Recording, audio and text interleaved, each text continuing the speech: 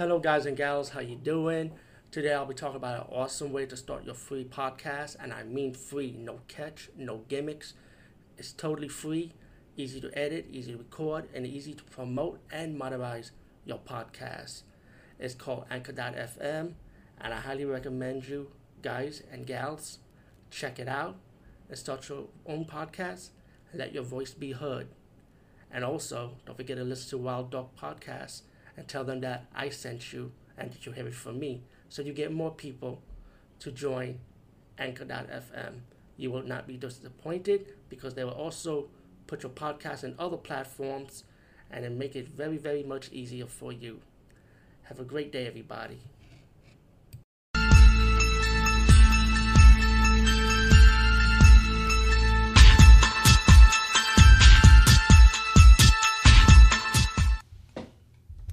Hey guys and gals, what's up? Back with another Category 3 movie. And this Category 3 is not your ordinary Category 3 movie. It's your Category 3 from the Shaw Brothers lineup, man. And Shaw Brothers, man, when I was growing up, right, I always think Shaw Brothers only do Kung Fu movies. And when I got a little older and started finding out they do like more than Kung Fu movies, they could do drama, comedy, and especially my favorite, horror. And I see a slew of Shaw Brothers horror. Even though I saw a lot of them, again, just like my last review, I wish I had reviewed every Category 3 horror movie I reviewed instead of just reviewing some of them instead of all of them. But of course, it's one of those moments when you just have timing issues, you know. Sometimes you're busy doing other things. You may not have a chance to review it and blog it on YouTube. You know what I'm saying? So, one of those moments, you know. But I have some spare time left in me a little bit, you know. I'm going actually just gonna make a little announcement. I'm going to get back on my gaming also, so might see some gameplays, but I would not put on this channel though. I'll put them maybe on my Facebook probably. I'll think about it, but that's another time, you know. But I want to talk about this movie, man. God, let me talk about this movie. Sex Beyond the Grave. Am I right? Let me make sure the title of it. Yep, Sex Beyond the Grave. And this movie is kind of like a sad ghost story to me, man. I mean, you all hear about World War II, you know, especially with the Japan invading China. And this movie is pretty much like the prelude. You have this family running away from the Japanese. They stumble upon this house with a Chinese family.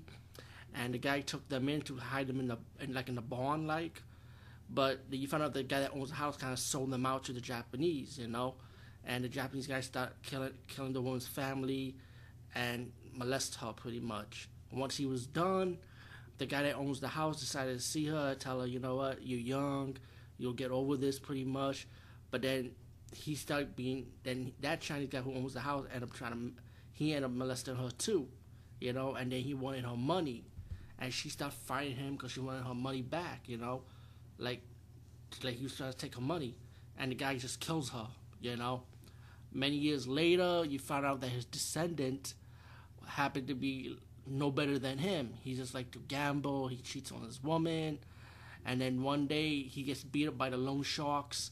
And he needs to make money to pay it back. So I think the other family, like, I think they are his friends. They end up living on his house that he wants to sell, you know, so he can make so they friend can actually have that money to pay off the loan shark pretty much. But as the movie progressed, just to cut to the chase, pretty much, they end up being haunted by this ghost lady and her family. And the movie is like, when I was seeing the movie a little bit further and further, I just realized something. This is actually the Asian Chinese version of fucking Poltergeist. I swear to God. This is freaking Poltergeist.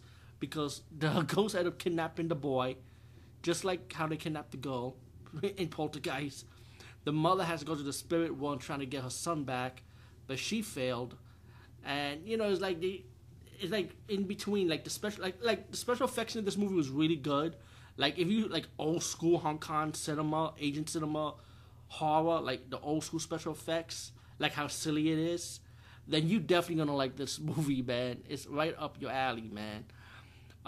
There's nudity, you know. You get a nudity with this Western woman doing a striptease for the guy who likes to gamble a lot, the greedy guy. Wow, what a great performance by the way. Let me say that. Um, anyway, meanwhile, like since the sister woman's son been kidnapped, like the fact that the husband and wife had to find a way trying to get their son back. Meanwhile, that greedy gambling guy trying to take advantage of their situation by telling them, "Oh, your son been kidnapped. Gotta leave me a ransom."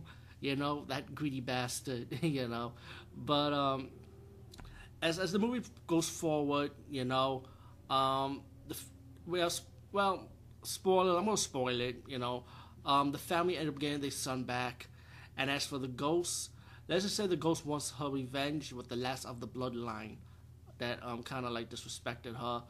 But it's still kind of sad because she really didn't fully get her revenge, you know, in a way. If you see this movie, you probably know what I'm talking about, you know. But all in all, this movie was good though. I actually enjoyed it though. Sex Beyond the Grave, definitely check this one out.